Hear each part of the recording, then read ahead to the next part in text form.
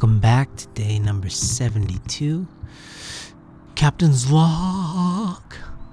And I'm gonna it's like the morning. I just got up, and I'm gonna do this at the very beginning of the day, because my sentiment at the very end of last night was that I was tired. So why do it when I'm late day tired and not early morning tired? One thing to observe is, I used to be so against sleeping in past 7.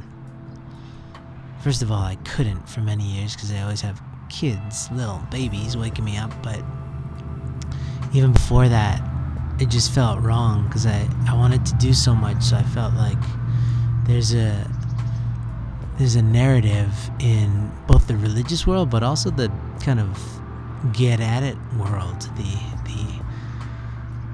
self-help or personal development world that says you gotta get up and blah blah blah.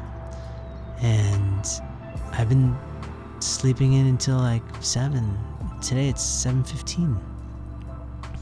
First thing I did was meditate, but I don't know how I feel. It doesn't make me feel better, for sure. But I realized that I used to get a lot of anxiety if I would set my alarm for, say, 5:30, and then I wake up at 2 o'clock. I'd start doing this mental math that I wasn't going to get much sleep, and so then I'd get less sleep, and then I'd fall asleep at say I woke up at 2, then I'd fall asleep at 4, and then I'd wake up at 5:30, and then I was just a train wreck. My mind couldn't figure anything out. So